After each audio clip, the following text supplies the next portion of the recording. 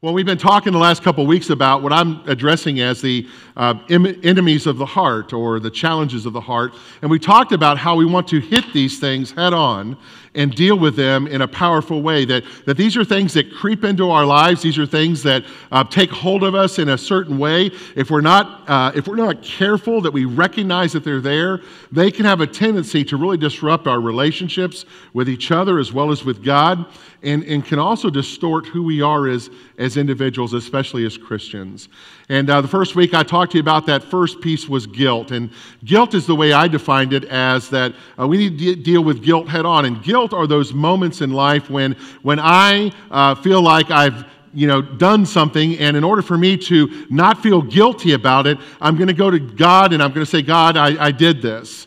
And we learned that we're supposed to confess our sins to our Heavenly Father, but we also recognize that if we don't go eyeball to eyeball with each other, that if I've wronged you, that I can ask God to forgive me, but until I come to you and say, this really grieves my heart, how can we restore this relationship? That guilt is the emotion that takes over our heart and not restoration.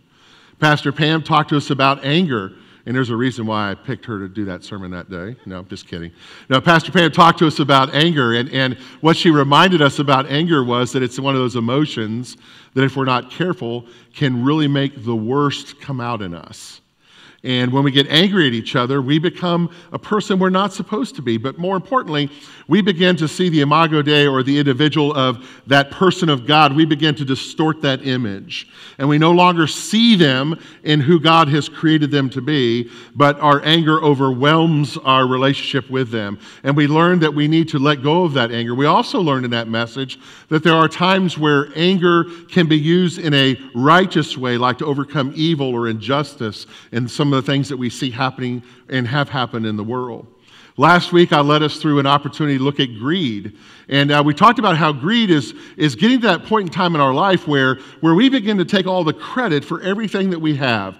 That when abundance comes, and we looked at the parable of the man who had the overabundance and began to build more barns, we looked at that and said that if we have an abundance, that the question isn't, what can I do with all that I now have?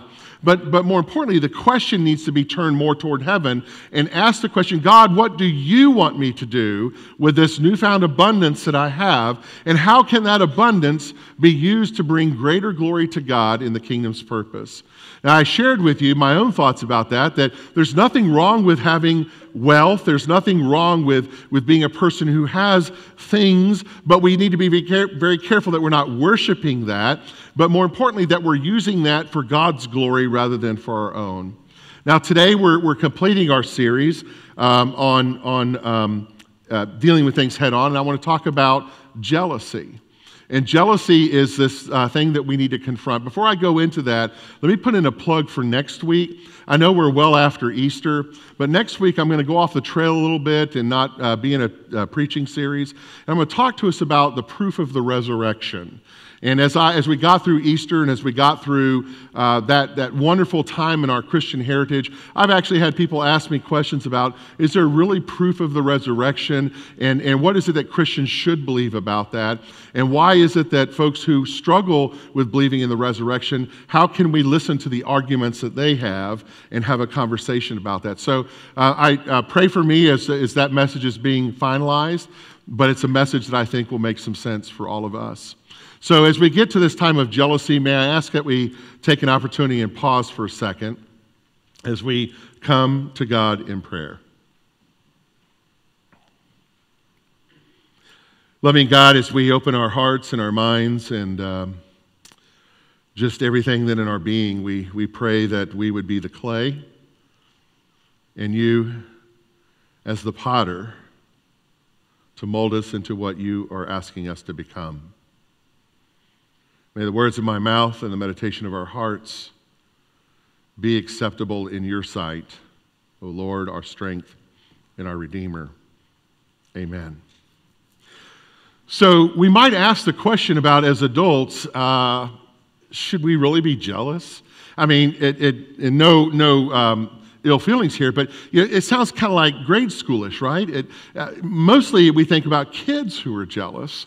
But when we think about it, are there times that we as adults become jealous? I had somebody come up to me between services today and say, you know, Pastor, I didn't think I was ever jealous about anybody or anything, but today really has me thinking. So that's really our hope as preachers every week, is that we get you thinking a little bit, that we nudge you a little bit out of a little bit of complacency and move into a place of seeking God's desires.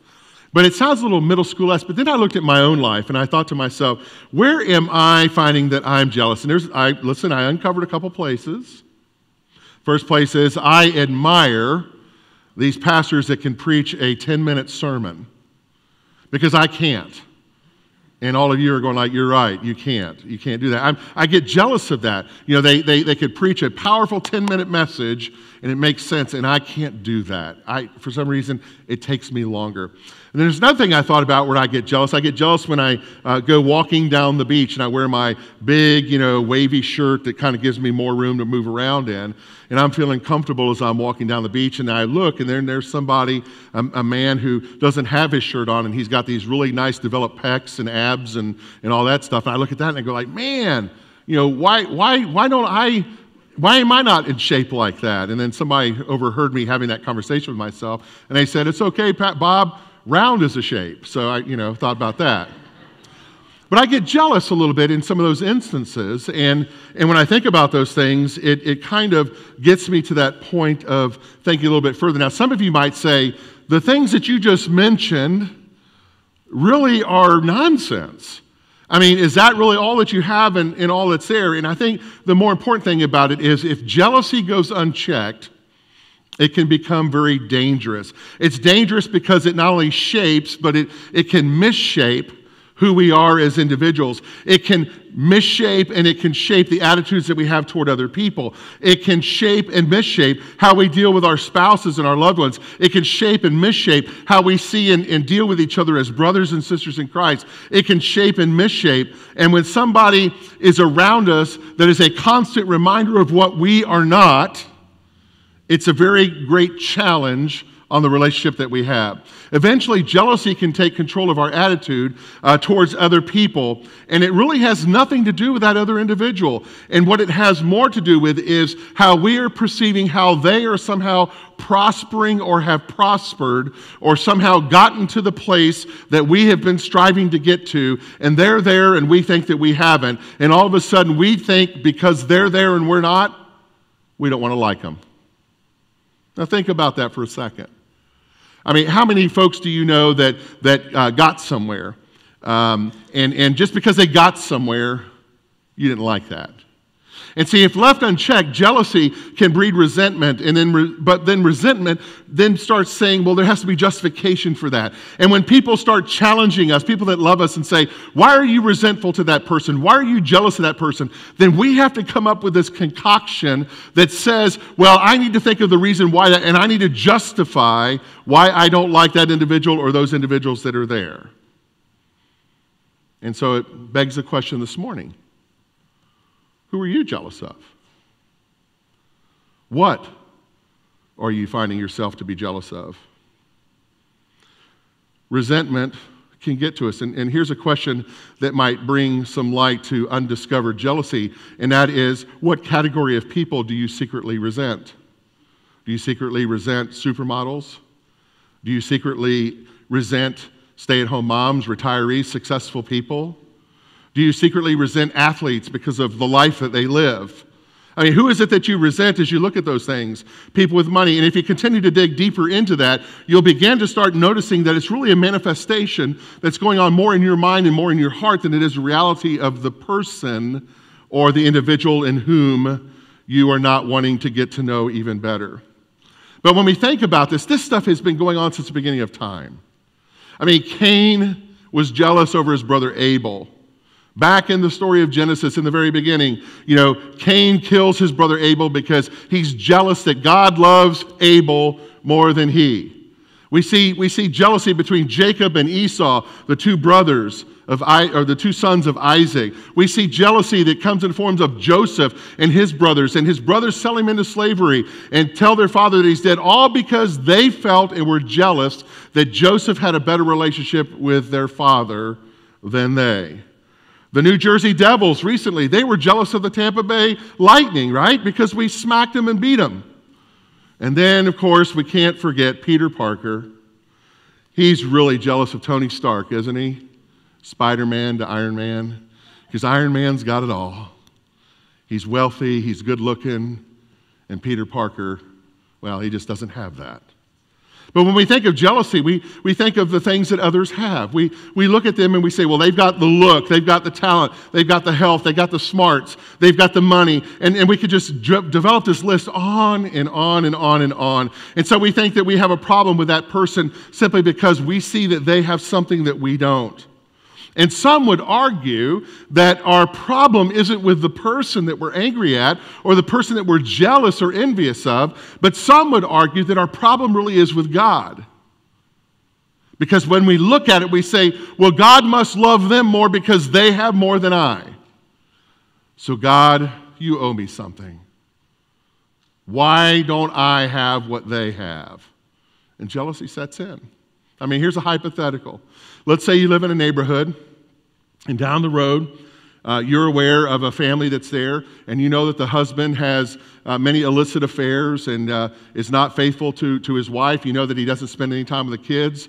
You know that he travels around all these exotic places. You see the car that he drives, and you look at yourself and you say, I'm faithful, I'm monogamous in my relationship with my spouse, and I love my kids, and I pour all my time in my kids. But look, he's got the nice car, he's got the bigger house, he's got the big bank account, he's got the big this, the big that, and I'm struggling to make ends meet. God, what's wrong with this situation? Do you see how quickly jealousy can come in? And it's in those moments when we see others or perceive others as having more than us that we are convinced that God is on their side and not ours, and we yearn for that relationship that comes there. But I'm convinced that in every relationship, I'm convinced that in every situation, I'm convinced that every force involved in relation struggles that we have as friends, as brothers and sisters in Christ, as church people, in our marriages, in our dating, in our community, and all those things, I believe that every one of those relationships has a problem, and it boils down to this conflict that we encounter in life can be reduced and boiled down to one solitary problem, and it's simpler for us to understand than we think. Here it is. You ready to learn what it is? James says it. James says this in chapter 4. What causes fights and quarrels among you? What causes fights and quarrels among you? That is a question that we have to ask ourselves. What is it that's causing the fights and the quarrels in my relationships? You know, we'll look at the word quarrel and we'll quickly want to justify or oversimplify, and what we'll say is he's talking about some egregious thing, because only in egregious situations do we find ourselves angry at one another. But in the Greek, the word quarrel that James uses is a mere disagreement. It means a disagreement. It means arguing. It means holding a grudge. It means resentment. So are you in a disagreement with anybody? Are you arguing with anybody? Are you holding a grudge against somebody? Do you have resentment? James says that is the center of the problems that we experience as human beings. And we are called to look at this into a greater light. James peels back the he said, she said. And James says it's not about blaming somebody else, but he says what causes the quarrels and fights among you, don't they come from your desires that battle where? Within you. Notice he doesn't say that these quarrels and fights and the problems that you're having with others is because of them. He says it's because of you. What is it that's battling inside of you? So James seems to think that those external conflicts are a direct result of the internal conflicts that happen in our life. If I'm not happy with my life, guess what? I'm not going to be happy with you. If I'm struggling inside, or if I am on the verge of breaking down, so to speak, I am not going to get along with you. Because what's happening in me, James says, is going to come to the surface externally, and it's just going to spray you like ooze all over the place, and it's going to cover you with that. And he says, and guess what? If you're not happy inside of your heart either, then you're going to do that to me. And that's when we quarrel. That's when we fight, because of what's inside of us we're not happy with. So what's causing this internal struggle? Here's what he says. You want something, but you don't get it. We want something, but we don't get it. Because we want something and we don't get it, that's why we get so angry at each other. And James says that that's what causes the clash that's in there for us. So the source of every conflict that you and I will ever experience boils down to this. We can't get what we want. And when we can't get what we want, life isn't good. You know, the world-renowned statement that shook the world back in the 70s and made the world a bold new place. And when this line came out and these words were said, the world was never the same. We can't get what we want, but Burger King said you can't have it your way. Do you see? The term want that James uses inside of this text, the term want is a very specific meaning. It means to yearn for. It means to strive for. It means to strongly desire. So this isn't some casual feeling. This means kind of I'm putting my whole being, I'm putting my whole life, I'm putting every essence as to who I am inside of this. And I'm yearning and I'm lusting and I'm strongly desiring for this. And until I get what I want, I'm not going to be happy and I'm going to be angry at you. Now, believe it or not, Patty and I saw this last weekend. No, it was not a rift between us. It's something that we observed with our grandkids. We were out at breakfast, and the youngest grandson had sausage on his plate. The oldest grandson did not have sausage on his plate, and he wants sausage. And he was going to do whatever he could do to get sausage. So he was mad at his brother because his brother had the inkling to go stand in the sausage line, whereas the older one didn't know he was supposed to do that. And then it broke out because the older one began to show his primal place in the family as the firstborn and as older and stronger as he quickly snatched the sausage off of the younger brother's plate. You see, sometimes we will do whatever we can to get what we want. James says you desire, but you don't have, so you kill, you snatch sausage. You covet, but you cannot get what you want, so you quarrel and you fight. Now, the word kill is not meant to be a legalistic or a real thing. It's a metaphor. It's hyperbole, I should say. And kill is kind of like when Jesus said, if you see someone inappropriately with your eye, you need to poke it out. He didn't say, he wasn't telling us to go actually poke our eyes out. What he was saying is, this is so important. I need you to really see, no pun intended, the importance of this, because it's such bizarre behavior I'm going to ask you to do that tells you how important it is that you not do this. So James says that we kill and we covet. He is saying that we need to make sure, because that word kill, that word covet, means to hotly pursue. It means to strive after. It means to be all in. He wants us to have the image of someone who has a need, and that need can never be met. But in the end, you can't get what you want. So the desire James is referring to in the passage represents this unquenchable thirst that we have, this unquenchable appetite that we all possess. We hunger for these things. We thirst for this. We hunger for stuff. Say stuff. Stuff. That's a church-friendly word. We can't use, the other words, but stuff. We have stuff. We hunger after money. We hunger after recognition, after power, after success, after relationships. We hunger after partnerships. We hunger after sex. We hunger after all these things that the world has. And James says it doesn't matter, because no matter how much we hunger and strive for any of that, we will never be satisfied. In fact, if we read the wisdom writings of Solomon, he says, I've had everything, but still I'm missing something. We can't be there. So the issue in every quarrel is that we want to get our own way. But what we have to learn relationally is we all have to take ownership in these relationships that we have. James knew that until I acknowledge that I am part of the problem between us, that it's never going to be resolved. James says, until you recognize that you are a problem between us, this will never be reconciled. So we have to own it. We have to look at it. We can't just dance around it and constantly play the blame game and say, well, it's their fault. They did it to me. Look, I'm as clean as can be. I'm the angel. See the halo? And we can't do that. We have to own it. Because every relationship requires two people working hard to make it happen. So what's the solution? James says, here's the solution. You do not have because you do not ask God. You do not ask God, and that's why you don't have. And let's back up for a second and think about that. Whenever we are hungry or lustful or pursuing something, it's usually from the person that we're angry at. They have it, therefore we want it. Or we turn to the people in our inner circle whom we love the most. Who do we quarrel and fight with the most? Likely the people we're closest to. And James says, quit turning to that person and setting a bar that they can't meet. That person cannot give you what you need.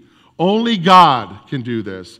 And he rightly so, he tells us, and he instructs us to bring all of our desires to God. But then he says to us something really important. He says, bring all your desires to God, but be aware. God can say no. What? You just said, bring all my things to God, all my desires, all my wants to God, and God can say no? And this is really important.